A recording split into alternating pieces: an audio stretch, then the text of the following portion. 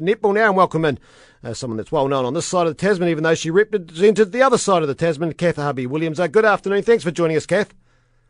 Pleasure. My children still remind me that we are half Kiwis these days. Well, that's very good. Okay, you're half Kiwis and you're in charge of the Silver Ferns. Who's going to be your captain?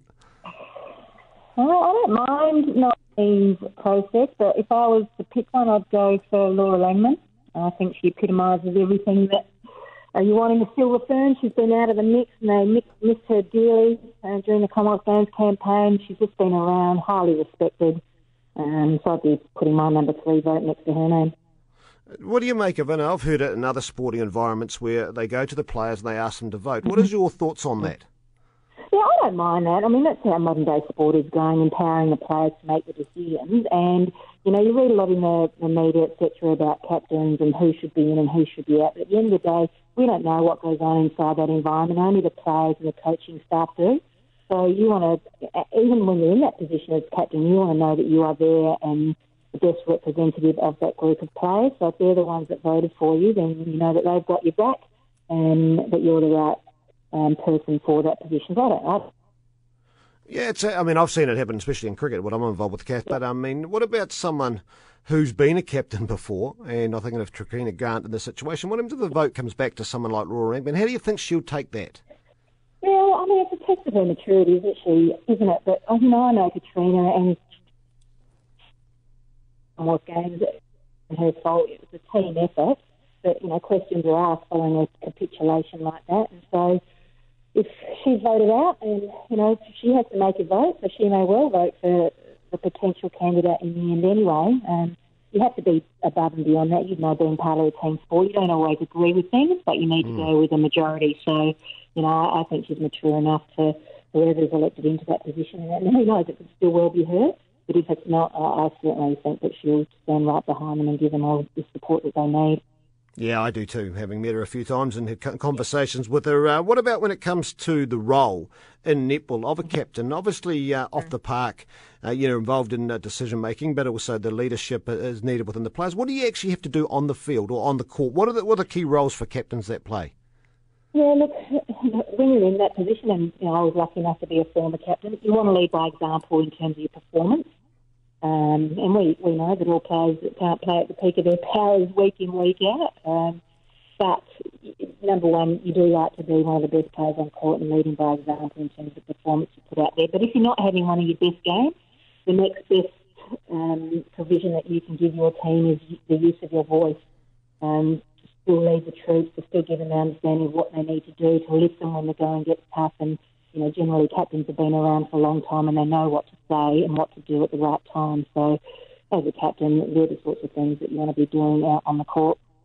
What do you expect from the Silver Fern side coming up in the games that they've played under Nolene Tarua? It's going to be fascinating, isn't it? They are under all sorts of pressure, but I'm a big fan of Nolene, and I'm not sure that you can get instant success, but I have no doubt that there will be improvement, and that's all you can ask for. It'd be really interesting just how this pod series pans out, how the England bounce back after what they did at the Commonwealth Games. Will they still be the front runners, or will they move back in the pack and feel a little bit satisfied about what they did on the Gold Coast? So it's going to be a fascinating series, and we've had a few changes in the Australian team. The core were at the Com Games, and despite the result in the end, the team actually did have a really good Commonwealth Games. It wasn't the result that we expect from an Australian point of view at high standards. But they were the form team of the competition, but were just beaten by a team that had a bit more grit in the end. So, generally Australian teams bounce back and they don't get what they want. So I think it's going to be fascinating to see how it all pans out, and also I guess South Africa in the mix, and just to see how their development's coming along. So how do you judge that? When you talk about improved performance, obviously scoreline's one, but from sitting on this side of the Tasman, when we watch the Silver Ferns play, what can we see to say, yes, we are seeing an improvement if the scoreline could easily be, 5, 8, 10 goals, whatever it is? Yeah, you want a commitment though, don't you? I mean, sometimes a game is a lot closer than it shows on the scoreboard, and as fans you can see that. So I think that fans want to see a Silver Ferns team out there that is committed, that competes, and competes right through the entirety of the game. So I think they'll know. They'll see if it's a Silver Fern that's still suffering from what happened at the Com Games, or they'll see a Silver Ferns with new heart, new commitment, and that's what I expect. You know, they'll put it all behind them. They've got a new coach at the helm, and a few more experienced players in the group. So I expect that fans will walk away, and regardless of the result, that they'll see a team that is committed. And we all know that the World Cup is what it's all about at the moment. So, you know, there's a building phase going on. They don't have a lot of time, but they'll just want to see improvement and commitment, because the Silver Ferns that we all saw on the Gold Coast was certainly not one that has hit the court, in the time that I've been around this sport.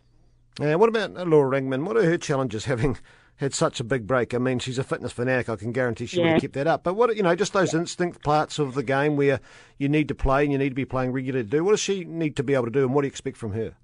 Yeah, well, I mean, it's an interesting one, isn't it? Because generally you'd say that a player will need time, the touch, the speed of the game. She's been out of it for a little while, and sometimes it takes a series or two to get on top of that. But Laura Langman's unique, and I wouldn't be surprised if she slots straight back in and looks like she hadn't been away from the game at all. But, it'd be interesting to see if that happens, because we do expect a lot of her. She's not getting any younger, but, she's a fitness fanatic, and I don't think anyone matches her in that area, and that will put her in a good position going into the series. But, it will be interesting to see if she does get hold of the speed of the game straight away, or if she's like any other mortal and it takes her a few games and a few to get under her belt to get up to speed. So we'll see.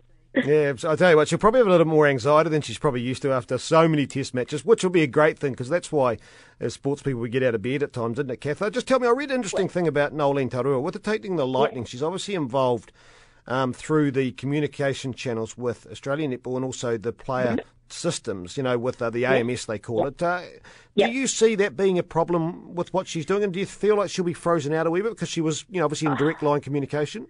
Yeah, well, she might be a little bit in terms of, getting the finer detail, but at the end of the day, our competition needs coaches like Nolene Taurua.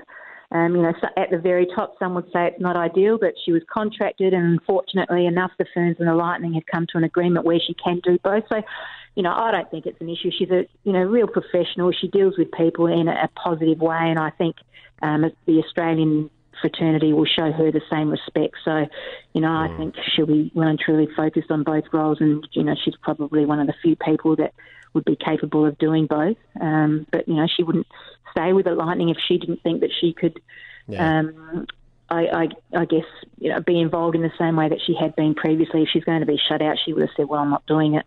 So I think they'll work through that quite easily.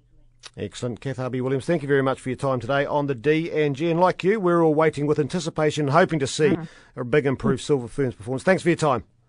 Okay, pleasure. Anytime.